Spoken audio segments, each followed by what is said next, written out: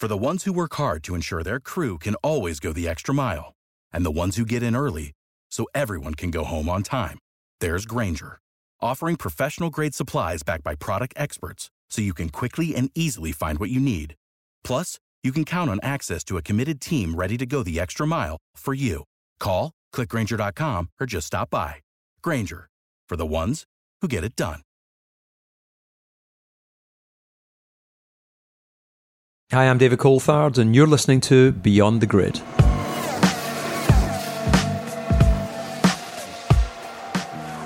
Hi everyone, Tom Clarkson here, wishing you a warm welcome to another edition of Beyond the Grid, presented by Bose Quiet Comfort 35.2 wireless headphones. First up, did you enjoy last week's episode with Kimi Räikkönen? Yes? I thought you might, and thanks for all the lovely feedback you've sent us. Now, this week's guest is someone who used to be Kimi's McLaren teammate. I first saw him race back in 1990 when he was driving in Formula Vauxhall. In the intervening 3 decades, he's carved out a formidable Formula One career, first as a driver and then as a broadcaster and entrepreneur.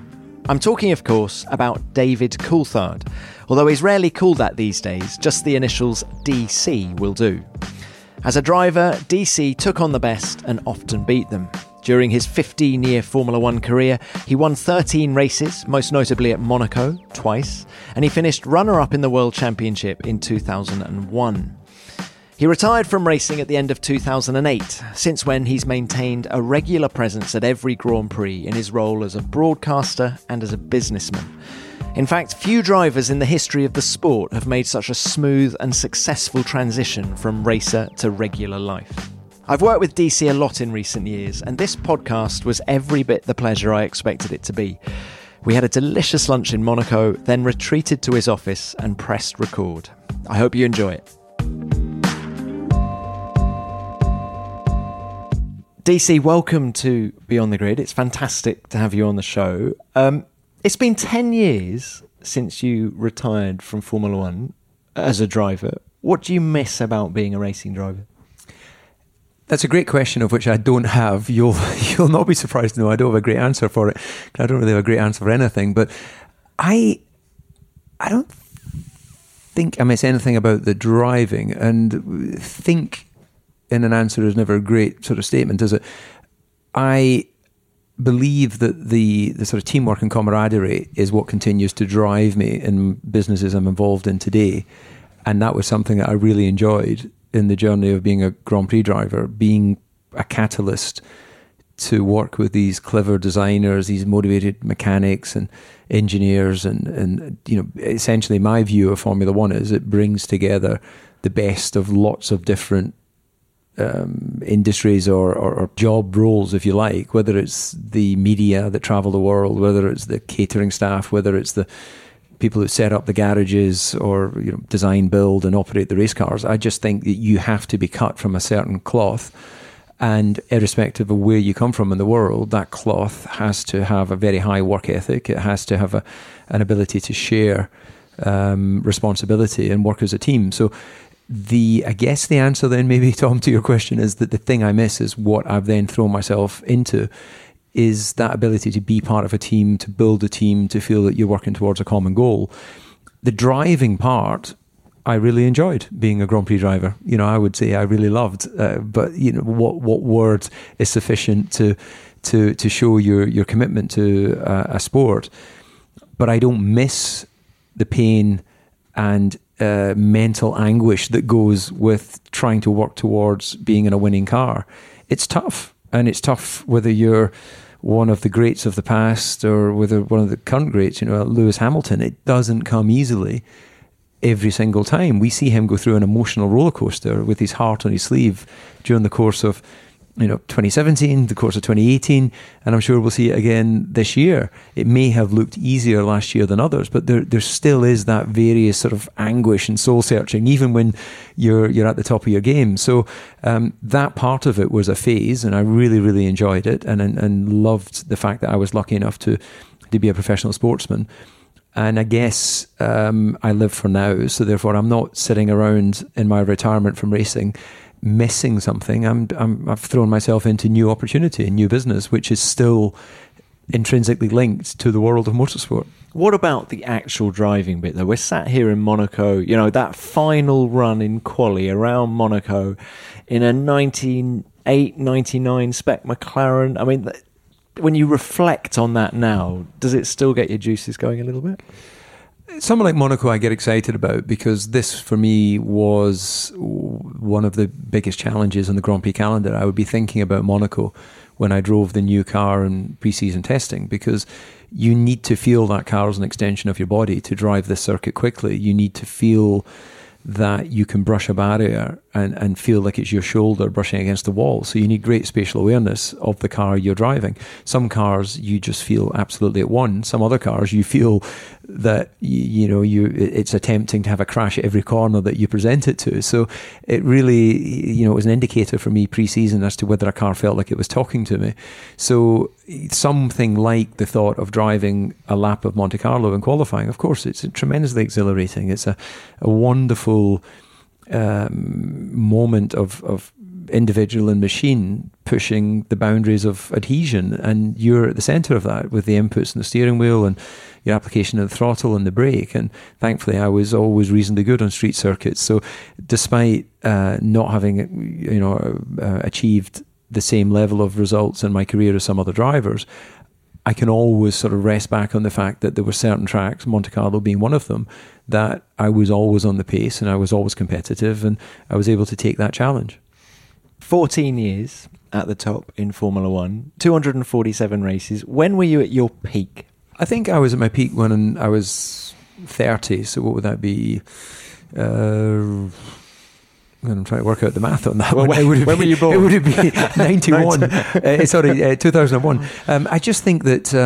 actually, that's a great coincidence, because you had a great year in There was a number of things that I think as a driver, you reach a point where you're mentally mature. I think it's as a man as well. You're able to understand your environment, understand how the business of Formula One works, because it's not all about driving. I see all the young drivers participating today, Max and Lando's coming on board and George and what have you, and they're quick. The speed they've got will be the speed they have during their career. What will mature is their ability to take in information, to engage with the team, motivate and get the opportunities coming their direction. And as they mature in their journey through their 20s, they'll be successful, hopefully, and with success comes fame and recognition and financial reward. They'll then learn to be dependent of their own families. Right now, they're all probably still living at home, or maybe if they've got their own apartment, it's still a little bit like, being a student on a gap year. So I just think there's a great maturity that comes late 20s, early 30s, and that to me is when I perceive drivers are at their best, and I definitely think that was the case for me. It's a very small window. It only lasted probably only one race afternoon rather than an entire season, but I enjoyed that moment. That is so not true, because on your day you could and you did beat anyone. If there was one race win that stands out in your mind, what was it? I have said recently that the victory in 2000 Magny Cours, when qualified second to Michael, but I'd crucially qualified using Mika's race car. So Mika had gone out, had an issue, got in the T car. I went out in qualifying, had an issue with my car, by which time his car had been fixed. So I then jumped in his car, then managed to out-qualify Mika, who was a exceptionally talented racing driver who won 2 world championships, but he was particularly strong on Saturday afternoon. So I was always quite strong in Magny Cours, and I just felt when I woke up that morning, I remember being on my rowing machine. I used to stay in a motorhome beside the track, and I would crank out half an hour just to get my body flowing and to sort of focus on the day ahead. And I was just absolutely convinced that despite being second on the grid, I would win that Grand Prix. So on the race start, Michael cut across the front of me and really cut the front of my car off where I had to lift. Some would argue that's fair. I would say that anything that impedes or hinders another driver is on the borderline of not being sporting. That allowed Rubens to overtake me, so I had to then come and overtake Rubens and then catch Michael and then attempt to overtake Michael, and he ran me wide, and that's when I gave him the middle finger, which I'm obviously not proud of, but it is a part of my... Iconic image. Yes, an image from that period. And then I was able to overtake and go and win the Grand Prix.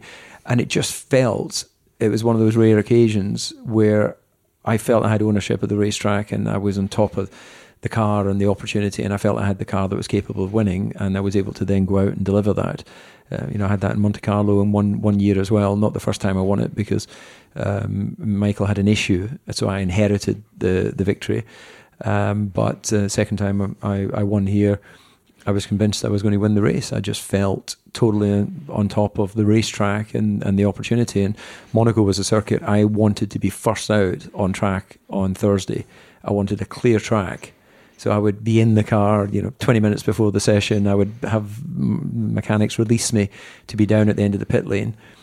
And even though you're losing temperature, it's an installation lap. I just wanted ownership of the racetrack. I wanted to be the first driver on the racetrack to see a completely uninterrupted view of what Monte Carlo offers. And that just set me off in a way for the rest of the weekend where I was in the front foot. So I think these sort of little reminders from my career, what I reflect on now, because I don't live that intense a life today, whether I make a mistake in commentary or whether I turn up a minute late for a corporate function is not career defining. You'd prefer not to do it, of course. But if I turn up a minute late for qualifying, game's over. You've missed qualifying. If you turn up, if you miss an apex, you hit the barrier, so the game's over. So you couldn't afford to be anything other than the best version of yourself at that time. Fascinating that you knew on those days that you were going to have a good day. Did you ever work out how to create that sort of conviction every weekend? What sort of environment did you need around you to get the best out of yourself? I learned as I went through my career about just absolute clearing the decks, being focused on saving energy, not in a lazy way, not sitting out on the deck chair on the terrace, but just making sure anything that was a non-necessary part of the weekend, unless it was a positive distraction. Because if you're with friends and they don't expect anything of you, and when you can dip in and out of conversation with friends, it's entirely relaxed, isn't it? If you're at an appearance or a meet and greet where people expect to be entertained, they expect your attention, they expect you to say something engaging, that's actually a little bit like work, quite frankly. It involves thought if you're going to do it properly. And I totally recognize in being a professional driver, you have elements that are required during the weekend. You're required in the press conferences, you're required for the corporate appearances with the team partners, you're required to do engineering meetings, you have to factor in some time from leaving your hotel to getting in the car if it's a popular Grand Prix and there might be race fans there, and likewise getting from the car park to the paddock. All of these things, if you don't plan how long it's going to take you, you can very easily find yourself under pressure to be somewhere. So I just used to make sure that all my planning, from waking up to going to the gym to I used to like waking up early, getting some exercise, getting a big breakfast, nice and relaxed, and arriving at the track feeling that you're just ready to go and minimize distractions thereafter. How long did it take for you to work that out? Several years. It was probably 99, 2000, certainly not in the beginning. When I first started in Formula 1 94, I was a Formula 3000 driver. Ultimately, I started the season in Formula 3000. So it came as a bit of a surprise, and I was in the support system of Williams, so it was really much an extension of me being a test driver for the last 3 years with the team. 95, you're a proper Formula 1 driver, and then suddenly, right, how do I do an entire season of Grand Prix racing? I've not been to Adelaide before. I've never driven Monte Carlo before. The first time I drove Monte Carlo was in a Formula 1 car. I think I was 18th on the first day in free practice. My eyes were out in stocks. It was so challenging. Qualified third come Saturday because I had managed to take it all in and improve. But there was a lot of learning in that first year. Plus, I had severe bouts of tonsillitis, and I had my tonsils removed before the French Grand Prix, which was in June, I think, at that time. So I remember the picture on the podium. I think I finished third. And the picture looks like I'm auditioning for Casper the Ghost. I was just white because I'd been ill. I'd literally been in and out of this tonsillitis because suddenly my body was being pushed mentally and physically beyond the normal work I'd been doing before. You go from being unknown to suddenly being in demand, and so everything changes, and it takes time to develop and adapt to those scenarios. Well, you talk about your tonsillitis, but can we just go back a little bit further, because there was another. It's not an illness, but you broke your leg in Formula Vauxhall in 1990 at Spa. Any lasting effects even now? Well, I never ran again, which was one of the positives. Absolutely, that's one of the positives of breaking my leg, because I was never really that keen on running. I know you're a keen runner, but I had what's called a green stick fracture, which is, it's not a proper compound, Mark Webber style bone through the skin, but it's annoying enough, of course, to mean that you need to take some time out. And I was initially put in a plaster cast, and then went to London Hospital to see said Watkins, and he promptly got out the scissors and cut the plaster cast off and said, "It's only a green stick fracture, you'll heal much quicker if we bandage it and you put some weight on it." So I missed a couple of races whilst I was recovering from that, but the healing part of the bone is very close to the joint, my knee joint, and when I ran after that, it would rub on a tendon, I assume. I've never done the analysis, because the next day I would then have difficulty with the movement of the leg. So I stopped running and got into cycling and swimming and rowing, never had a problem. And, 1990, it wasn't really, I didn't have the money to get into private hospital keyhole surgery. And back then, keyhole surgery wasn't really something that people spoke about. So you just got on with it. And so today, if I had to run for the bus, if I took a bus, then it wouldn't be pretty. But I could do one run, but I would struggle the next day. So this is where the sponsorship from, was it Crooks Healthcare? Crooks Healthcare, yes. And Formula 3, absolutely. The following year. Yeah, they were the provider for Boots. It's owned by the same company as Boots the Chemist. So, but actually, what I did discover during that time through Crooks Healthcare, they had a product called Slim Fast, which was a slimming or a meal replacement protein-y type shake. But I realised that I struggled to consume the amount of fluid I needed as a driver and food at lunchtime without getting. I've got a herniated valve. Whatever what does that mean for people who don't know? Well, I don't know what the technical term is. Like so many other things, I don't know the actual proper terms. But where my stomach valve would normally seal, a lot of men apparently, and I'm sure some women, the valve doesn't close perfectly, and therefore I get acid reflux. So I've always struggled with indigestion. If you drink a lot of fluid, any sports person will know you're drinking vast litres of fluid, rehydration solution, because you're sweating a lot in the car. Your stomach is very often full, and if you pile on food on top of that, it's heavy and just indigestion becomes a problem. So even today, I take a pill every day for my acid reflux. And back when I was a kid, before I knew there were sophisticated pills, I was just living on Rennies or whatever antacid product was available.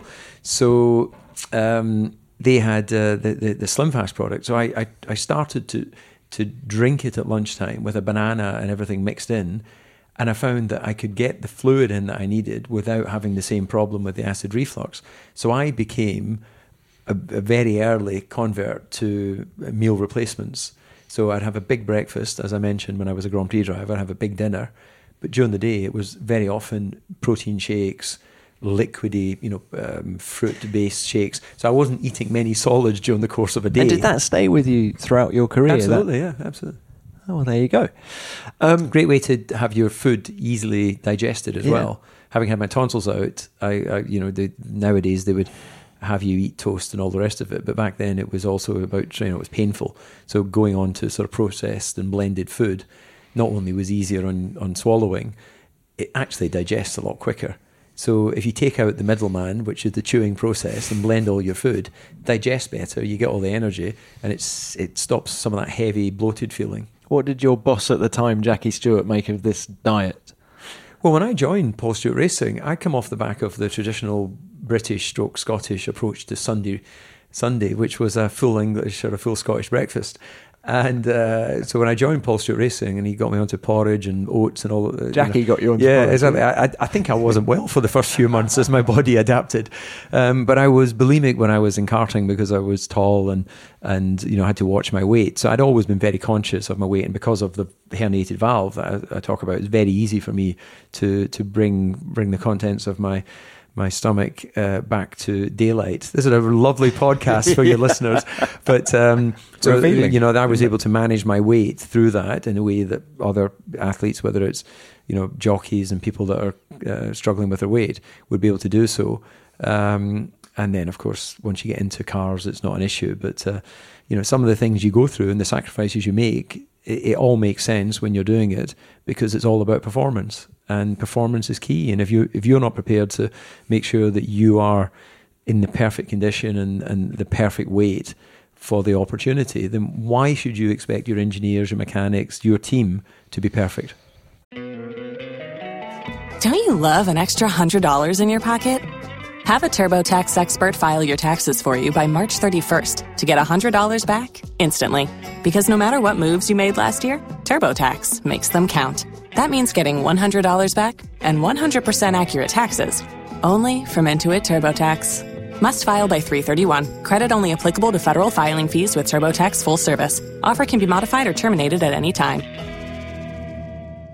If you only have a 401k, you're not getting the most for retirement. Wait, what? Add a Robinhood IRA on top, then they'll boost it by 3%. You can do that? And if you transfer in any retirement account, you get 3% on top of that. Is there a limit to the match? No limit. Robinhood Gold gets you the biggest contribution match of any IRA on the market. Sign up for Robinhood Gold at Robinhood.com/boost by April 30th. Subscription fees apply. Investing involves risk. 3% match requires gold for 1 year from first match. Must keep IRA for 5 years. Match on transfers subject to additional terms and conditions. Robinhood Financial LLC, member SIPC. One lesson that you learned from Jackie Stewart? Attention to detail is an expression he would use a lot. I had a fair amount of that into my education from my mother and father anyway. They're very organised people. My father's dyslexic, like Jackie, so they overcome the issues they have. And back in their day, you were just stupid. You weren't, dyslexia now, there's many ways of treating, helping and supporting people who've got it. I'm not dyslexic, but my father is, my brother is.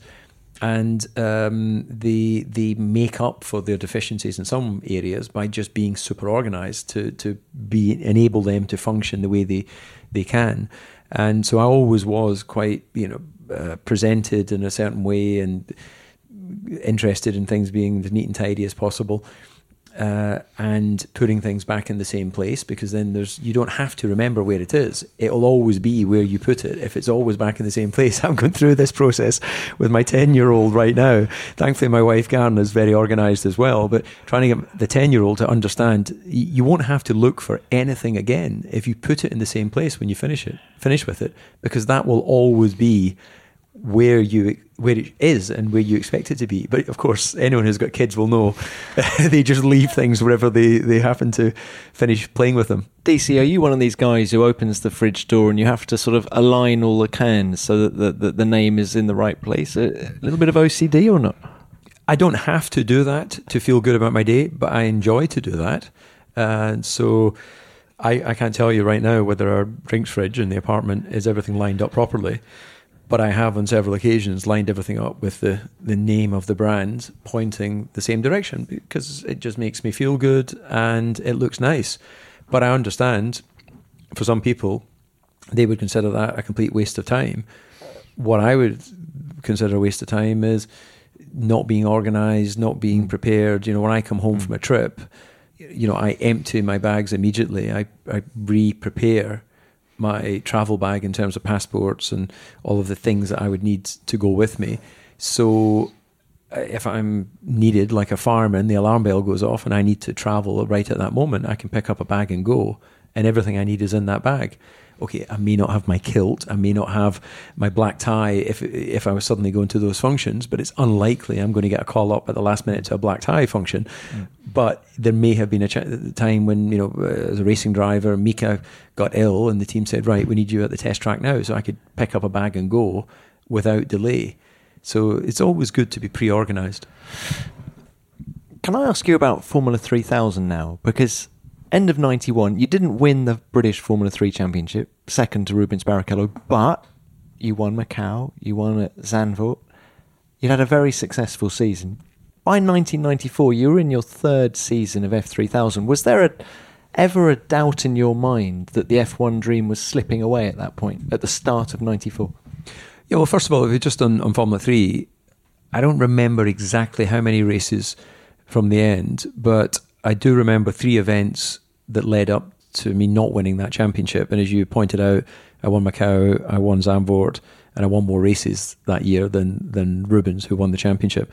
But there was a Donington race where I led out the first corner, and when I went to go from second to third gear, the gearbox jammed between 2 gears, and I retired. Silverstone, there was an ECU failure, didn't finish. And the last race in Thruxton, I could still win the championship. All I had to do was finish in front of Rubens. So I'd already taken a points hit at the Donington race and the Silverstone race. And I came together with, I think it was Hideki Noda, a Japanese driver, in a half-hearted attempt to overtake him at the chicane, which wasn't necessary because I was in front of Rubens. But fate decided that I would be half-hearted in my attempt. Fate decided, or the racing gods, that my wing would get damaged and Rubens would win the championship. But although I didn't win the championship in a second, I do feel that everything was in place to have had one of what would be considered a very dominant year in Formula 3. And when you throw in Macau and Zandvoort as well, that was obviously a springboard into 3000. And to answer your question, I did a year with Paul Stewart Racing, and then they no longer had the funding in place for me to be part of the team for the following year. I then went to Pacific Racing, and with some support from the family and some support from Reynard and Nicholson McLaren, who were the engine supplier, we did a season, and I was in the hunt to win the championship at the last round, and came out of the first corner, and we'd modified the throttle pedal at the beginning of the season to make a bigger separation between the throttle and the brake. And for whatever reason, where it had been welded, the day it decided to fail was at the first corner of the last race when I could win the championship, and the pedal broke, and I didn't finish. So I think Olivier Panis won the championship. Somebody else finished second, I can't recall, and I finished third, which could have been a win. So I was in the hunt for the championship, like well in the hunt for those 2 championships. And then I'm into my third year. I've got no money. Ronnie Meadows, who's now the team manager or sporting director at Mercedes, was with the team whose name I've forgotten right now. Vortex, yeah, thank you very much. Vortex Racing. And again, managed to scrabble a chassis out of Reynard to be paid at some point in the future, an engine from a supplier, and literally scrabbled together to go to the first race at Silverstone, which was the Bank Holiday Monday Silverstone race. And Gilles won that race, who's now the sporting director at McLaren. Gilles de Ferran. Gilles de Ferran. I think Michael Bartels might have finished second, who dated Steffi Graf for a while. And I finished third. And that was the best result Vortex had until that period. And that also turned out to be the same weekend, I believe, that Imola happened and Ayrton was killed and Roland was killed. And I didn't have the money to do that race, never mind to do the next race. And then everything changed, and my opportunity to race in Formula 1 came. So a long way to answer the fact that, yes, my belief was that I was running out of opportunities to become a Grand Prix driver. I still had absolute commitment because I went out and made those opportunities happen. Got the opportunity with Vortex and with Ronnie. But I was definitely at the sort of last chance saloon, and everything changed. Well, in '93, you became the Williams test driver. What assurances had you got from Frank Williams about maybe a potential race drive? Because, of course, that's how Damon Hill started there, and it worked out for him. Yeah, it was a very straightforward testing contract. Initially, I tested for Williams for a year with no contract and no payment, but it was fine. I was just delighted to be driving a Formula 1 car occasionally. And so, 90... Daisy, sorry to interrupt you. You had no contract with Williams, and they still put you in their Formula 1 car, which was, of course, the dominant car of the time. Yeah, absolutely. What, a phone call, what are you doing on Friday? Can you come to Silverstone? It was that kind of relationship? Well, Ian Cunningham, who I ended up working with for several years, is a friend, and he had worked at Williams and had been very close to Frank for several years as a sort of support system and what have you, and travelled with Frank. And Ian, being a fellow Scot, had been saying to Frank, who went to St Joseph's College in Dumfries, which is the same college that Alan McNish went to, and I was born in Dumfries. So there was a sort of connection there that Frank had with Scotland, and Ian, being a Scot, was sort of pushing this young Scottish driver who was racing in Formula 3. And he managed to persuade him to give me a test. And Frank had always been someone that had given opportunity to young drivers. And the test went okay. And I got invited to the next test. And it just kind of grew like that. But I was always told that because Renault and Elf, especially Elf, wanted a French driver, that they didn't want to officially announce me as the tester and didn't want to contract me. And I didn't question. I was just happy to get the mileage and the experience. So by the time I was actually signed as a test driver, I think it would be 92, and then, or maybe it was 93, and then 94, I was again a test driver on a very, nominal salary to turn up and test new parts, and then of course became the race driver. So my testing contract just got extended into being a racing driver in 94. And that was one of the issues why I ended up in a contract dispute between Williams and McLaren, because we never actually ever negotiated or signed a proper racing contract. It was always an amended testing contract. And then when I signed to go to McLaren for 96 and Williams challenged that, we went to the contract recognition board in Geneva, and they found in favour of McLaren as having the dominant contract. So what the contract recognition board did was acknowledge what my management at the time felt was that the Williams testing contract that became a racing contract was not clearly defined and therefore unenforceable. Hadn't there been a tug of war over your services at the end of 94 as well? Well, Williams at the end of 94 told me that they wanted to sign a 2-year contract. So we agreed terms for 95, 96, went to the factory to sign that contract. And Ron Dennis had already shown interest towards the end of the year in having me come on board for 95 and beyond. And we went to sign, and I say we, my management at the time, IMG, we went to Didcot to sign the contract. And as I went into the office, Frank said he changed his mind and he didn't want to do a 2-year contract. He wanted to do a 1-year contract. Because apparently Damon was upsetting him over his negotiation. So I remember Peter Goodman, who was the lawyer for Williams, having got the 2-year contract out, looking bemused and confused. And I remember going into Frank's secretary's office next door with my manager and going, well, we now have a 1-year contract on the table rather than 2 years. And so my manager, Tim Wright, said, well, let's phone Ron. He phoned Ron, and Ron said, okay, sign a contract, sign the 1-year contract with Williams, come to McLaren, and we'll do a contract for 96, 97.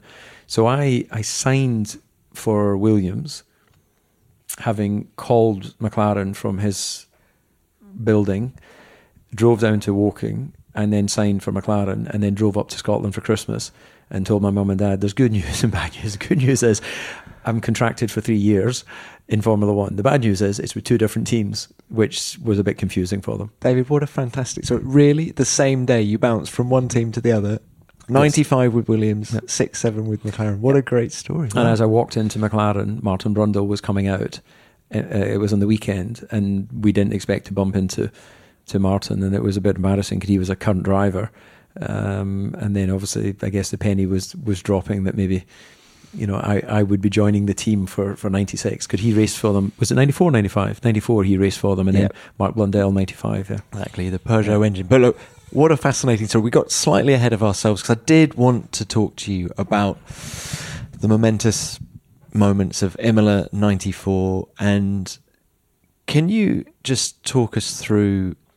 I mean, you've said already that you were at Silverstone that weekend racing in F3000, but can you remember what you were doing when you heard of Senna's accident and just your sort of what happened after that in terms of your thought process and also the approach from Williams to go racing? Well, my recollection is that qualifying for the Bank Holiday Monday race was on the Sunday and the race was on the Monday, obviously. So the Sunday was the race day for Formula One. I was living in Milton Keynes at that time, and my recollection is that I watched the race start on the television that was on display at the Avon tyre truck in the middle of the Silverstone paddock. There wasn't HD television in those days and wireless connections and all the rest of it. So it was pretty basic stuff. And I remember seeing the crash and thinking that didn't, of course, look at all good. And like everybody else, thinking that any moment, Ayrton's going to get out of the car and walk away.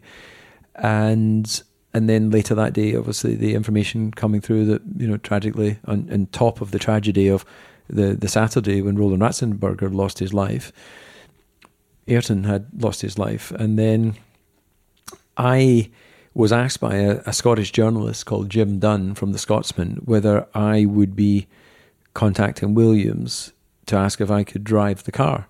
And I remember being a bit shocked because nothing was further from my mind than even asking that question in the aftermath. It just seemed too traumatic, too unreasonable a thing to even think about, never mind do. And from that moment until the moment where I knew I was going testing in Jerez a couple of weeks later, I never spoke to the team about what the replacement strategy was. Not one conversation, nothing. Because to me, that it wasn't the right thing to do. I know, or I believe from what I've been told, there was, every manager and every driver available was on the phone, from the following day offering their services. I went to Jerez to test the car, as I would have normally done as test driver, and was told that other drivers may be coming to be evaluated for who'd get the race seat. And over the course of a couple of days, no one else turned up. And then I was told Frank was coming to the test, so I assumed that some superstar race driver was coming. And as I'd never damaged a Williams in testing in 3 years, as he arrived at the racetrack, we had these bale chicanes that had been fitted in various circuits after the big crash of Martin Donnelly a few years before, trying to slow down certain tracks. And I clipped one of the bales and crashed the car. And I remember getting back to the pits and the car's missing a couple of corners, and Frank saying, despite the fact you've just crashed my car, I'm here to tell you you'll be racing in Barcelona. And that was it. Off I went as a Grand Prix driver. What impact did Senna's death have on you, a young driver? Because even young drivers today, Lando Norris still, talks about Senna and the influence that Senna had on him. Or what about a guy like you who was up and coming at the time? The benefit of youth is you take things in your stride that would maybe take a lot longer as you get older, and you become more aware of your mortality. So the benefit of youth is you don't know what you don't know. You just crack on. And of course, I was tremendously impressed to meet Ayrton, to share a car with him, to test in Estoril as we did pre-season, and then again in Jerez before he went off to start the Grand Prix season, and to sit in debriefs and observe how he spoke to the engineers, and to have him ask me what I thought about the car, and to go through an experience with him that I'd also had the similar opportunity with Prost and Mansell when they were racing at Williams. So, I'd worked with world champions before as the test driver, but Ayrton's Ayrton. So, of course, I have a vivid recall of spending time and talking to him, and the weekend he was killed, the Williams team, I'm sure it was organised by probably Annie Bradshaw, who was the press officer at the time, to get a few of the team to sign a piece of paper and fax it through to me, wishing me luck for the Formula 3000 race. And one of the signatures was Ayrton saying, whatever, to David, very best to you, Ayrton. And so that came on the Saturday by the old Lou rolled style fax machines that we used to have in those days to my rented accommodation in Milton Keynes. And then, of course, he was dead by the Sunday. But he was more than just a driver, unquestionably. Anyone who's watched footage of how he described things, how he communicated, they're all great drivers at that level. But he had something that could send a little aura through a room. So when he entered the room, even if you didn't see him, you could feel his presence. And you say you work with Prost, you work with Mansell. They didn't have that same aura. Prost was my favourite driver. So for me, when I first tested alongside him at Imola, actually, 1993, he's in one car, I'm in the other. And I remember looking over and thinking, if nothing ever progresses beyond this point, this is the greatest moment. I'm sharing a car, or my own Williams, and beside the driver that I looked up to at that time. And he had a very different way of communicating with the team and testing, and they're all unique in their own way. But Ayrton had something else which goes beyond driving that some special people have, whether it's a Nelson Mandela or whoever you want to pick out as notable people that have been able to engage and excite and bring people together. So what was it like sharing a car with Mansell in that latter part of 1994? How frustrating was that for you? Well, again, it wasn't frustrating because I had no other option. And you only, I think, pressure for me is when you're losing control of a situation, not when you're doing what you enjoy to do. So there was no pressure when I started in Formula One in 94, because what was the expectation? The worst I could do would be to crash the car every time I took it out on track. But if I didn't have a history of crashing cars all the time. So if I just did what I was used to doing, chances are I could do a reasonable job and bring the car home. So I never felt any pressure in those early stages. And then sharing a car with Nigel was always what I'd understood was going to happen. He would do 8 races or whatever it was, and I would do the rest. And it was acceptable. And I remember Frank wanted me to drive at Sauber in between time alongside Heinz Harald, because he was keen to see how I compared to Heinz Harald, because he was looking at Frentzen for the future. And I turned that opportunity down and said that I wanted to concentrate on driving the Williams. One, because I didn't see the point of going from a car at the front of the grid to a car at the back of the grid against a driver who clearly was quick and knew the team, spoke German, and was being looked at by Williams for the future. You know, that was like a turkey voting for Christmas. So I declined that opportunity and just focused on watching Nigel when I was on the sidelines, observing where he worked again with the team, how he worked, and trying to learn. How different was he to Senna and Prost in particular? Well, very different personality. And what anyone who's been around the sport will know, that they all had great speed.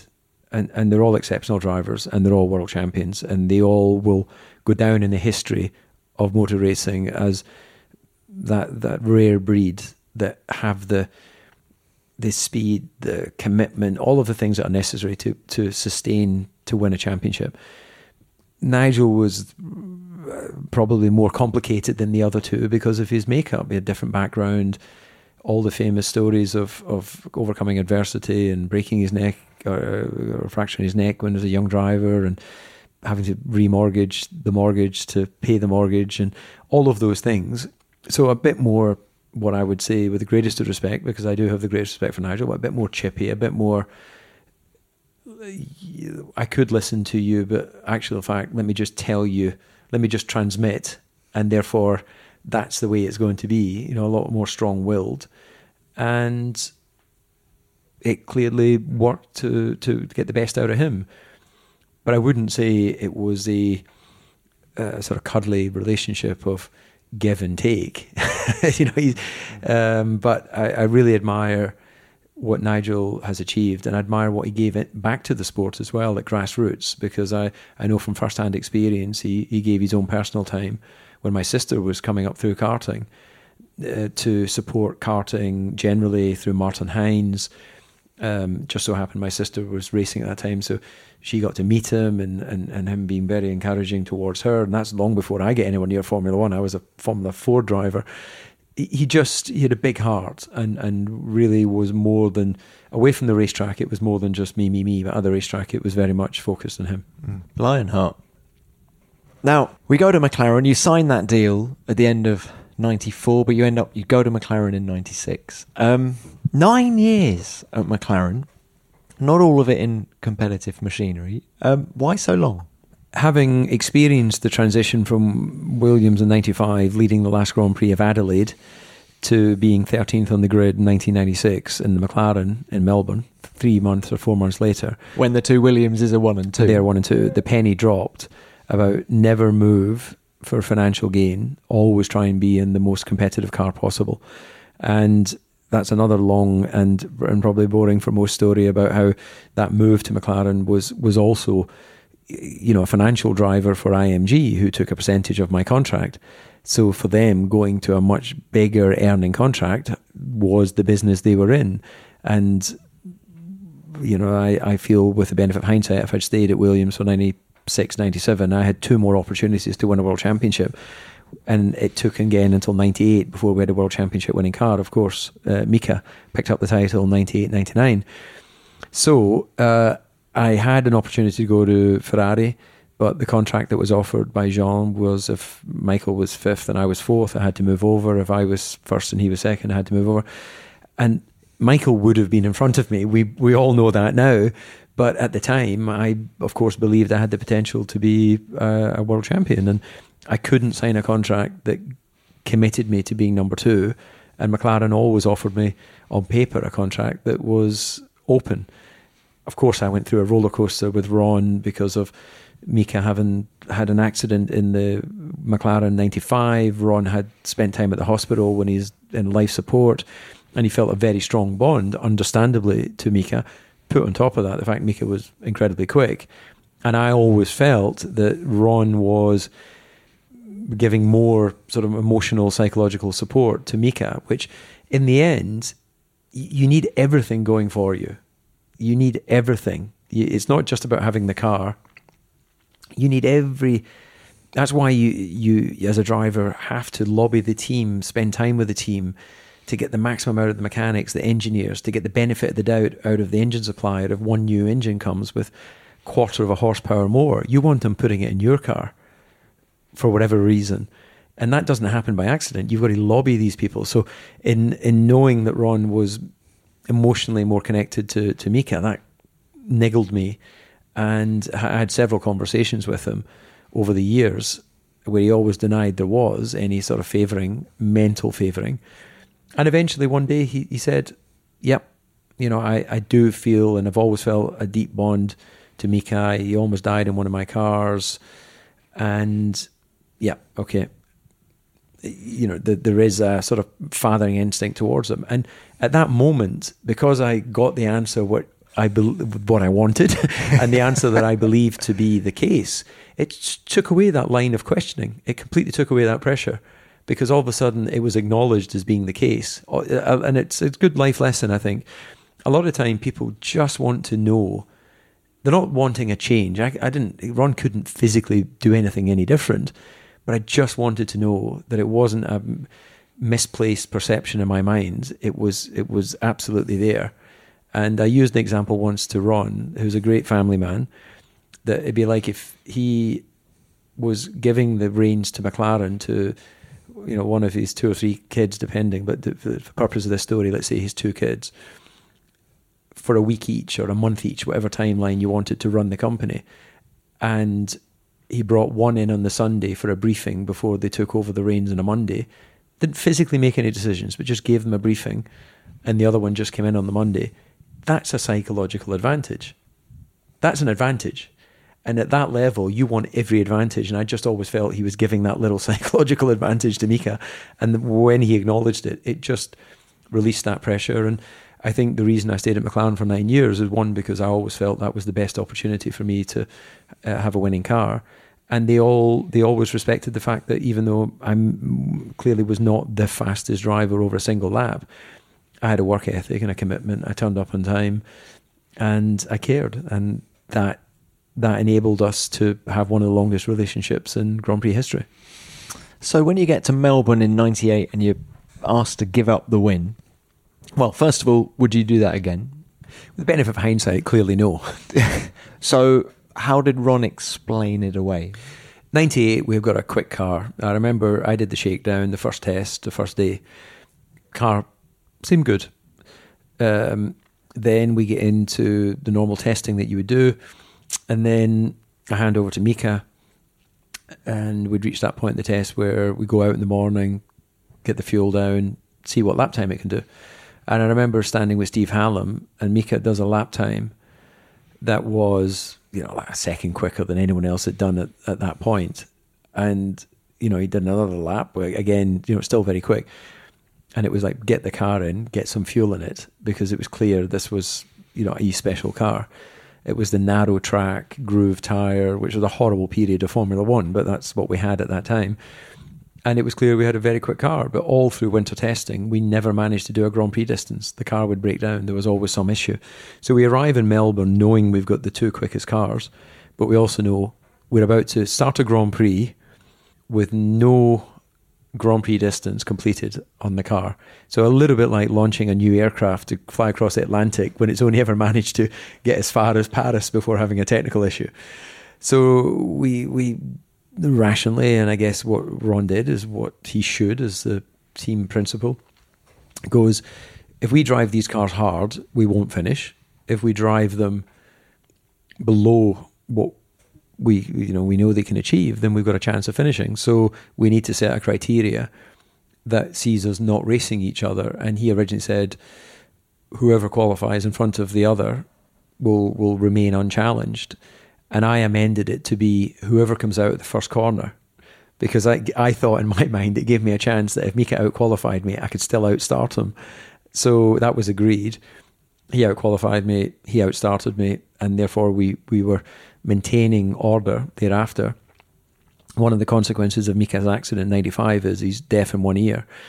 And the radio message came from Mark Slade, who's a senior engineer at Renault now, to Mika to cool the brakes, which was just another way of slow the pace down.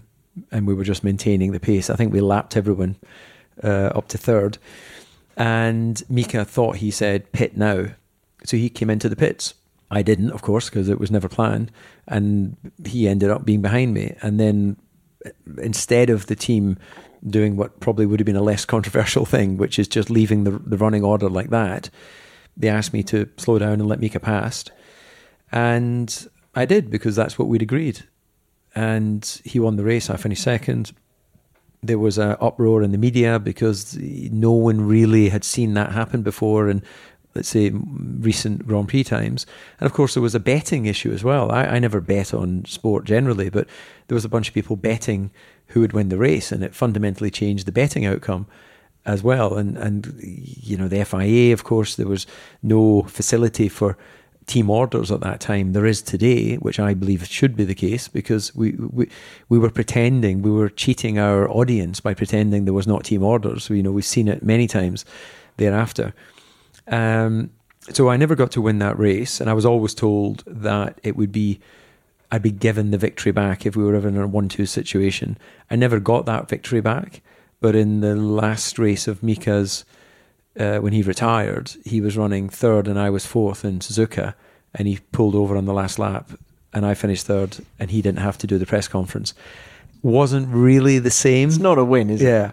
But in fairness to Ron, and I never raced motivated by money, but in fairness to Ron, he still paid as if I won the Grand Prix, which in fairness to Martin Brundle, who was my manager at the time, he had that conversation with Ron, because it was not even in my mind to say, I think it's fair to say that David, although he's not won the race, he did everything as like a race winner, so the bonus should be paid. Talk to us about the relationship you had with Brundle.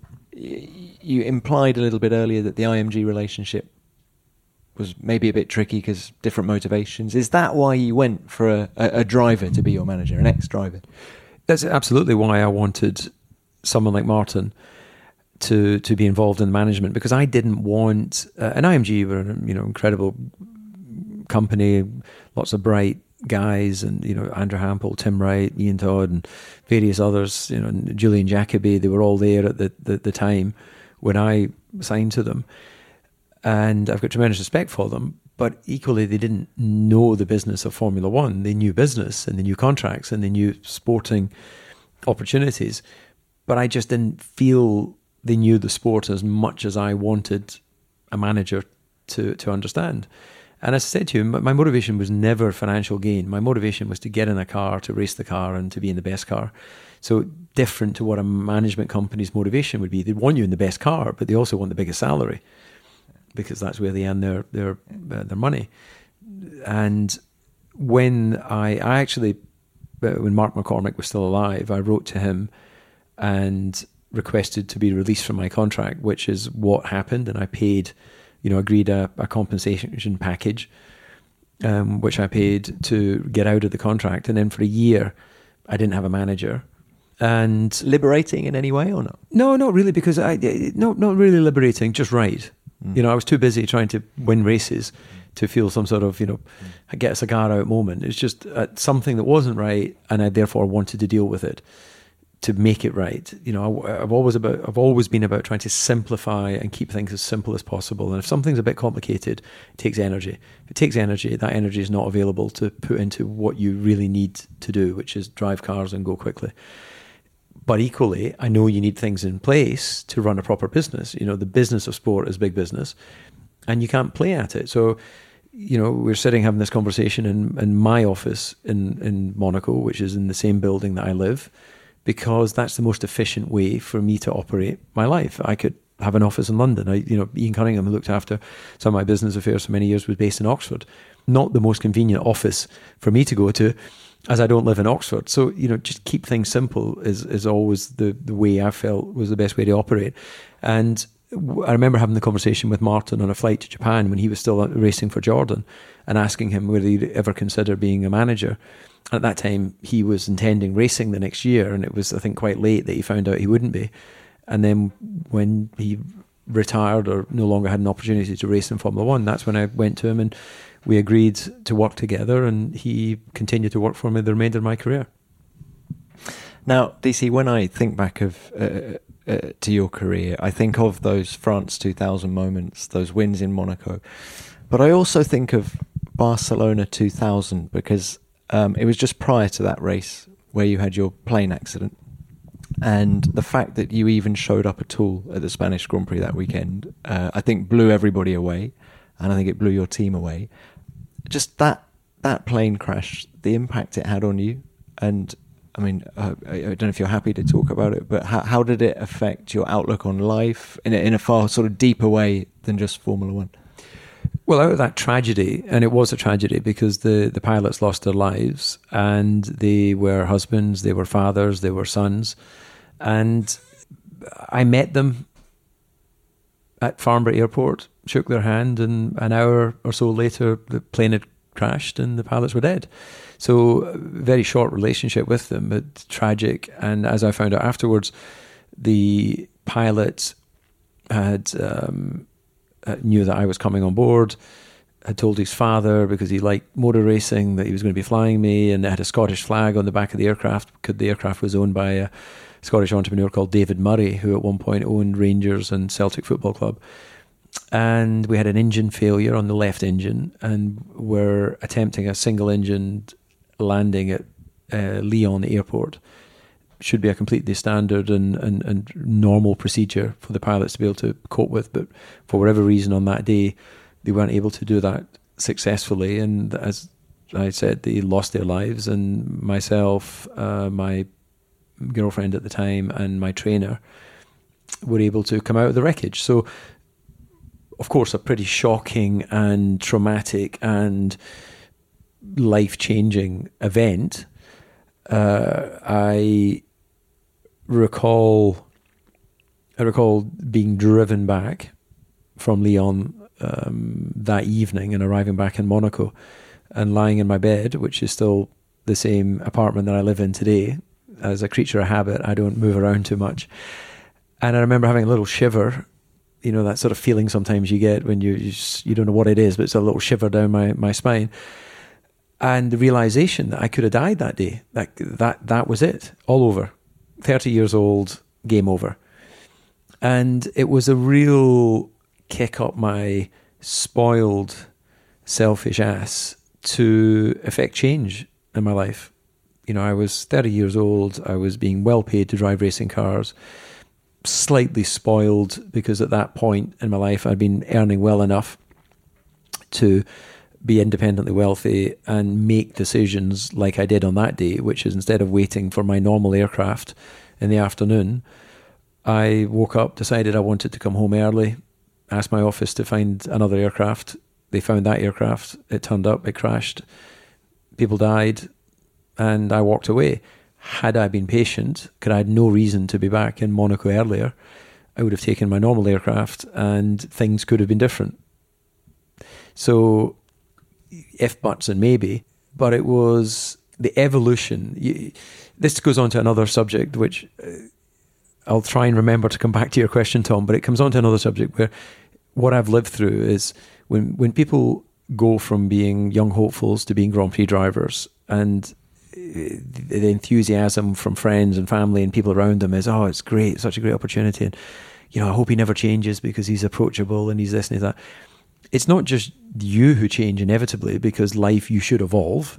Hopefully you evolve into a better person because you've got experience and what have you, but sometimes you evolve in a negative way because you get bad influence, you're not able to deal with the opportunity that fame and recognition and financial reward brings you. But equally, people around you change, because I remember in 94 when I went from test driver to race driver for that Barcelona Grand Prix, the team that had been asking me to do things as a test driver were now asking, would you mind doing this? So they went from going, David, you need to do that, to David, would you mind doing it? Because the minute you go from being under the schoolboy team to main team, perception is you should be treated the same way as the established drivers, and then you get used to that. You go, well, actually, now you've asked me, would I mind doing it? Yes, I would mind doing it. And then you get these awkward racing drivers who don't do the things that you'd want to do, and you go, well, I don't understand. When I worked with him 5 years ago, he was a really nice guy. He's now turned into an arsehole. So it was, coming back to the plane crash, I had to ask myself, do I want to race again? Do I want to fly again? I didn't want to fly, the same day. I absolutely wanted to race. And I don't recall, Tom, and I'm embarrassed to say, I don't recall how I was in contact with the father of the pilot. But I was in contact with the father of the pilot and to let them know that I intended racing, and that had his support, because his son was excited to have flown me, and of course they never knew what was going to happen, and they would never want that to happen. But I shouldn't stop doing what I'm doing because of the tragedy. I should keep doing what I'm doing to acknowledge and respect those that are no longer with us. And did that seal of approval from the father help get you to Barcelona a few days later? Definitely made it easier. I think I would, frankly speaking, I would have been there, because that there's respect and respecting others, and there's equally making those difficult decisions which won't always please everybody, but have to be taken. And I had to either race or stop racing. Taking a weekend off because I had a couple of broken ribs, there was no physical reason why I couldn't drive the car. There was no mental reason why I couldn't drive the car. Therefore, there was no reason why I shouldn't drive the car and honour my contract. And I wanted to do it. The fact that had understanding and support from people going through a tragedy, it just helps make everything a bit more comfortable. Did you ever dwell on the danger aspect of what you were doing for a living in the car? Not really, because had I ever dwelled on that, I would never have gotten the car in 94, because the very same car that the greatest driver of that era had been killed in was the very car that I was racing in Barcelona. It didn't change, it was a different chassis, of course, but it didn't change anything. Same car. So it was a freak accident with a horrible outcome. And the benefit, again, of youth is you don't know what you don't know, and you don't fear what you haven't grown in life enough to be worried about losing. And when you're young, you don't fear not having the rest of your life, because the rest of your life is this afternoon, tomorrow. And, 47, almost 48 years old, I want to live to see our son become a man. That's my biggest motivation today, because that's what parents, you get that transition in life, and you've got 3 kids and you can relate to that. If we get lucky and get to see our children as adults, what more do we deserve? Because life will end, whether we like it or not. Hopefully it ends after a full and healthy and happy life. But some of the people that we revere in motorsport have died young. Various drivers you can rattle off who've lost their lives in their early 20s or early 30s, who never got the chance to sit and reflect on their careers, but they died doing what they love to do. And I remember when I had a crash in 95 in Silverstone when I was knocked out, that to me was a bit of a revelation that I wanted to share with my mother, who was always very nervous about me racing. And I called her up and I said, look, this is off the back of what happened in 94. It was a very public display or public example of drivers losing their lives, with Roland on the Saturday and Ayrton on the Sunday. So I wanted my mother to know that, having had the crash and having been knocked out, the moment where I suddenly was knocked out, I wasn't screaming and fearful as I'm about to hit the barrier. I was, being a racing driver, trying to minimize the impact. Because what you learn when you race for a long time is you will crash occasionally, but when you do crash, it's about trying to crash in a way that does the minimum amount of damage so you can get the car fixed more quickly to get back on the track. So there's a strategy to how you crash. And that strategy on that day was obviously to try and minimize the impact. As it happens, my head hit the side of the chassis. We didn't have the high cockpit sides that we have today, and I was knocked out. But there was no fear, there was no screaming, there was no, why am I here, get me out. It was just the pleasure of driving, but in a slightly awkward scenario prior to the crash. And my perception was that being knocked out was like what death could be like, in that you don't remember. The difference being you wake up when you're knocked out, but in death you never wake up. And so from that moment on, you didn't fear death? I never feared death, but I really wanted my mother to understand, if I was ever killed in a racing car in a Grand Prix, which was by definition a public event, please don't think my last moments are filled with fear, because in my mind and my experience of being knocked out, they were not filled with fear. They were filled with, I think I've got this. I think I can get it back. And did Mum appreciate the conversation, or did she go, you're nuts? She didn't really want to have the conversation, which I understand. But in telling her, it was as much for me as it was for her. But not because I was scared. But it was a life experience of what might be on the other side. And in my moments of being knocked out, it was just a whole bunch of deep sleep and no memory. Yeah, fascinating. Now, look, we must also just talk about Red Bull, DC. So you've done your 9 years at McLaren. 2004 comes along. You've got Kimi Räikkönen as your teammate.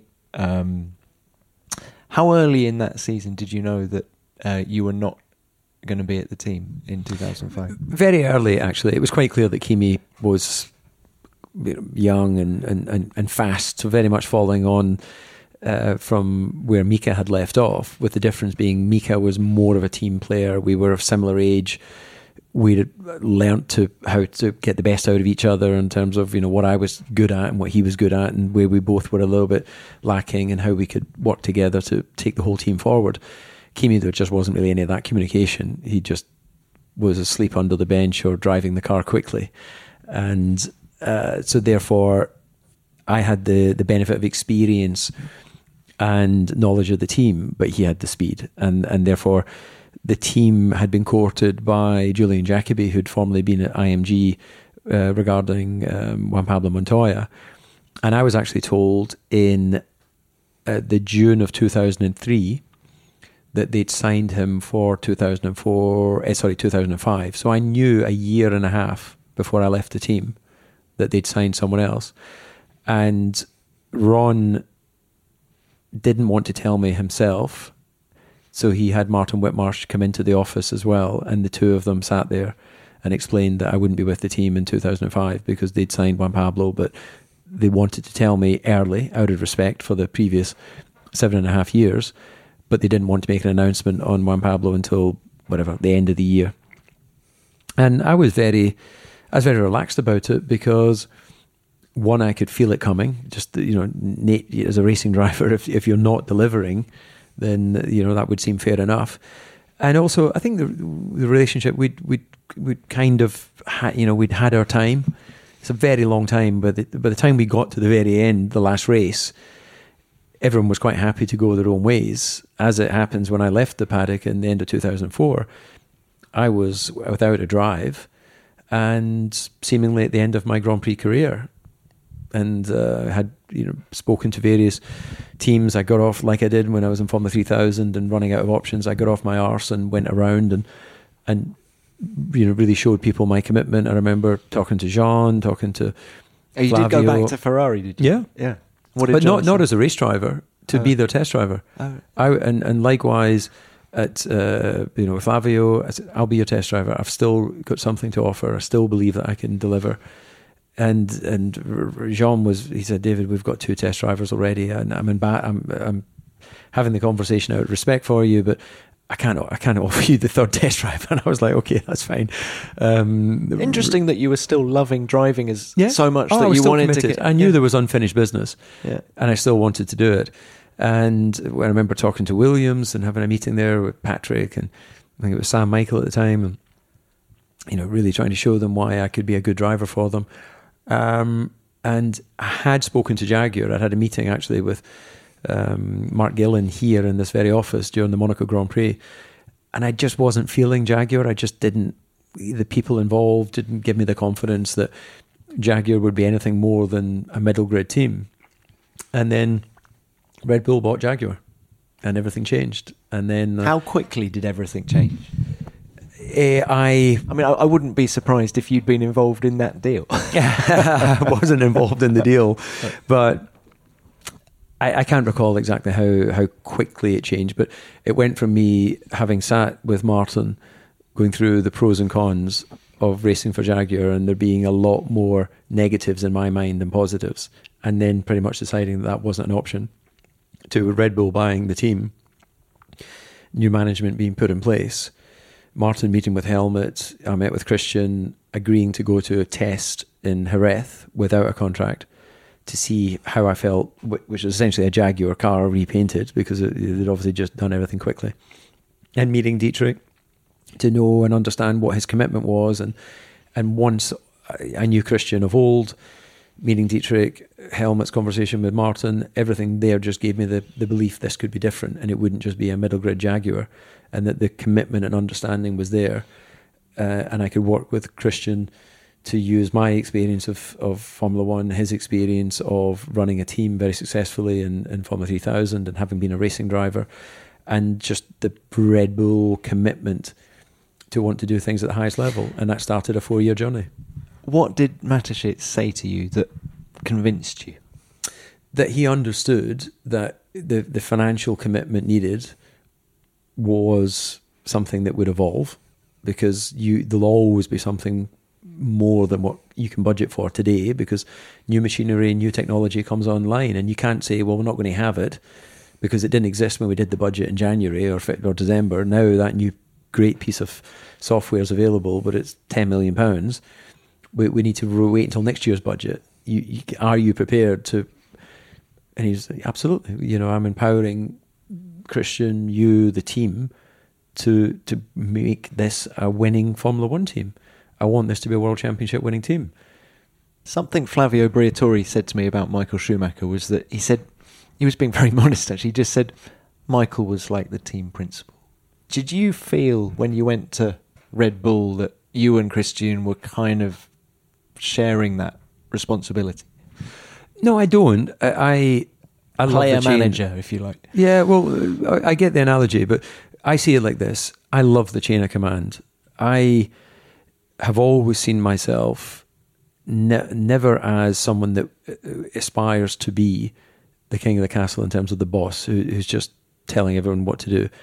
I like having a boss, even if it's someone younger than me, even if it's someone that's got no experience of Formula One at that time, because that means they've got responsibility of an area that I don't have to have responsibility of. So I'm a great believer in team. I'm a great believer in what is a team, and what has enabled me to go on and be involved in business beyond being a driver is I have no problem being in industries where I have got no knowledge of how that industry works, the technology of that industry.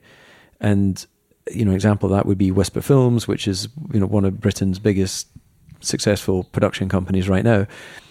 I don't know how to switch on an edit suite, never mind produce a short feature. But I have people within the company and within the team who are experts at that, who are fantastic at that. I didn't know how to design and build a racing car, but I knew people who did. I had to focus on my job, which was giving them the information from the car, being the voice of the car, and driving that car quickly.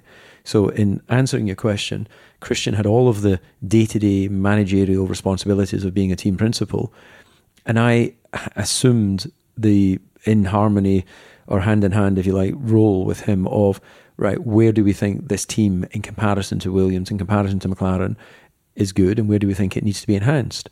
And if it needs to be enhanced in an area, who are the people that we would bring to the team to make it better? And some of those people I'd worked with and had confidence.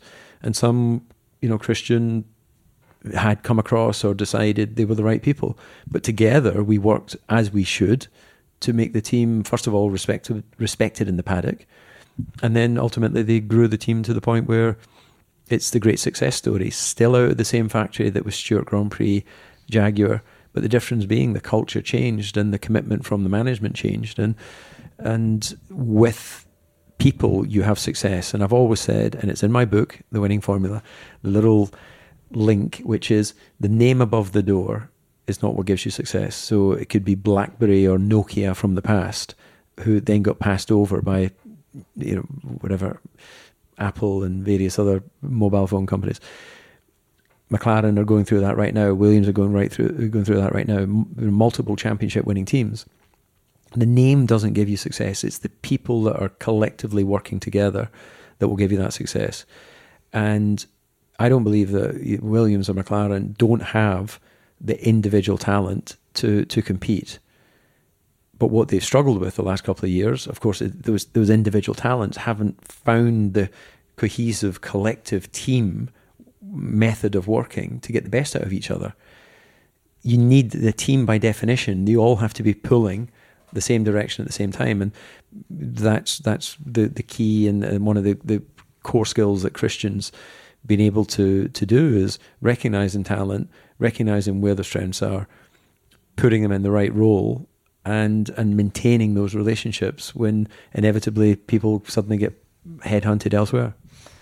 So on paper, Red Bull was the least successful period of your career in terms of results, but somehow was it one of the most satisfying periods of your career?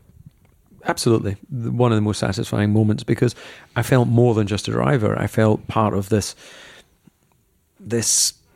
momentum to take a team forward and to prove that, just as I said, it's not the name, it's not the building. The Red Bull factory is a pretty average looking facility in the middle of an industrial estate in Milton Keynes. It's not Woking, it's not Woking anymore, is it? But the McLaren MTC, facility, MTC, is an incredible Sir Norman Foster designed work of engineering art. That doesn't design the race car, it's the people. And of course you would have that and the success if you could, because you're out trumping all of your other teams when you're talking to sponsors.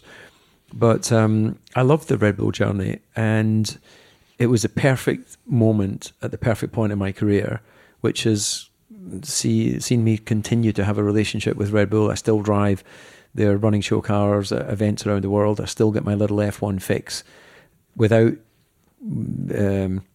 without feeling I need it. It comes to me. Every year I get the chance to drive a Formula One car and be reminded they're fast, they're technical, they're wonderful pieces of engineering art.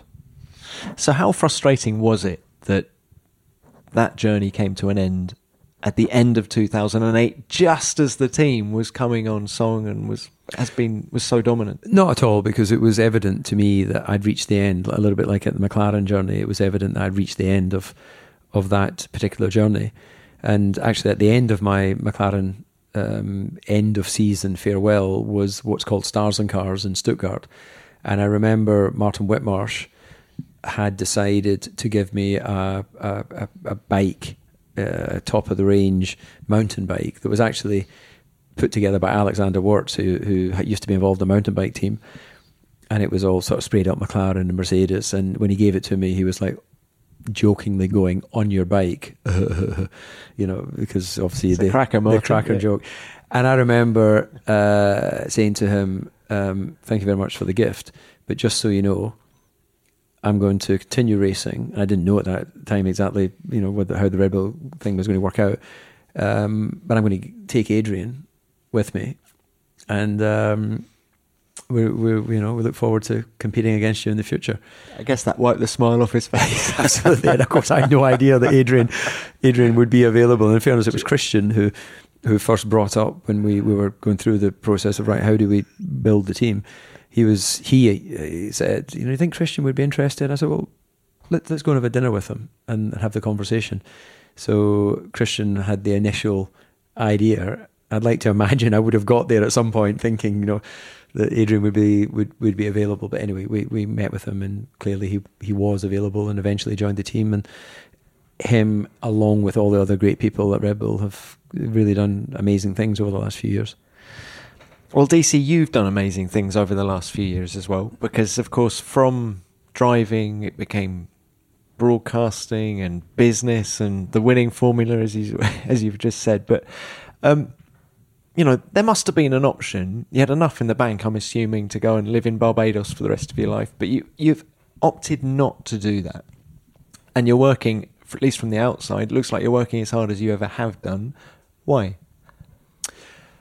I come from a family of grafters. We have a transport business called Ayrton Coulthard, which was started in 1916. Still operating today, still in family ownership. My brother runs the business. His two boys are working in the business. We're grafters, and anyone who's got a family business or a self-employed business knows that they are the people who take the least amount of sick leave. They are the people that take the least amount of holidays, because you're wired to work and you understand that you have a responsibility to make things happen. So it was always going to be difficult for me, having been brought up in that environment, to suddenly go, okay, now because I've been a Grand Prix driver for 15 years, I've now decided that working is overrated and sitting on the beach in Barbados is where it's at. No, I agree. Completely concur with everything you just said. So look, just in summary, it's been a wonderful chat. Thank you very much. But just looking back at the career as the driver, anything you would have done differently, or do you think it is what it is? And it was 13 Grand Prix wins and 62 podiums and. Well, It Is What It is the name of my first book, funnily enough. And the reason it's called It Is What It Is, because I say that very often. It is what it is. The second book, of course, as you mentioned, is The Winning Formula, available in paperback. And it's a great read, actually. If you suffer from insomnia, make sure you get it. So, of course, you would do things differently. And, maybe not moving over, maybe not signing to McLaren for 96 would have been one of those things. Maybe not moving over in 98 for Mika. But had I had the benefit of the hindsight, then other people would have that benefit, and then no one would make mistakes, and then life would be much more predictable. And one of the things that make life what it is the unpredictable nature of what is round the corner and how long we're going to live. And do we sit back waiting for opportunities, or do we go knocking on doors? And my simple advice to anyone, if they asked, and because of my life experiences, I don't wait for the phone to ring. The amount of people that say to me, I'm just waiting on blah, blah, blah, phoning me back. Well, don't wait on them phoning you back. If you're literally not able to function until you get that answer, get in the car and go to them, knock on the door. More difficult for them not to open the door than it is not to phone you. Get yourself in front of people. And you might not get the answer you want, but you might just get the answer you want. And at least you know, win or lose, or yes or no, you've got your decision to then make the next decision. So don't wait if you don't have to. Make it happen. I think that's the winning formula, isn't it? David, thank you very much. What a wonderful chat. Thanks for your time. Thank you. DC was on good form, wasn't he? Despite having known him for more than 20 years, there was a load of information in there that I didn't already know. So thanks for being so open and honest, DC. Great to chat.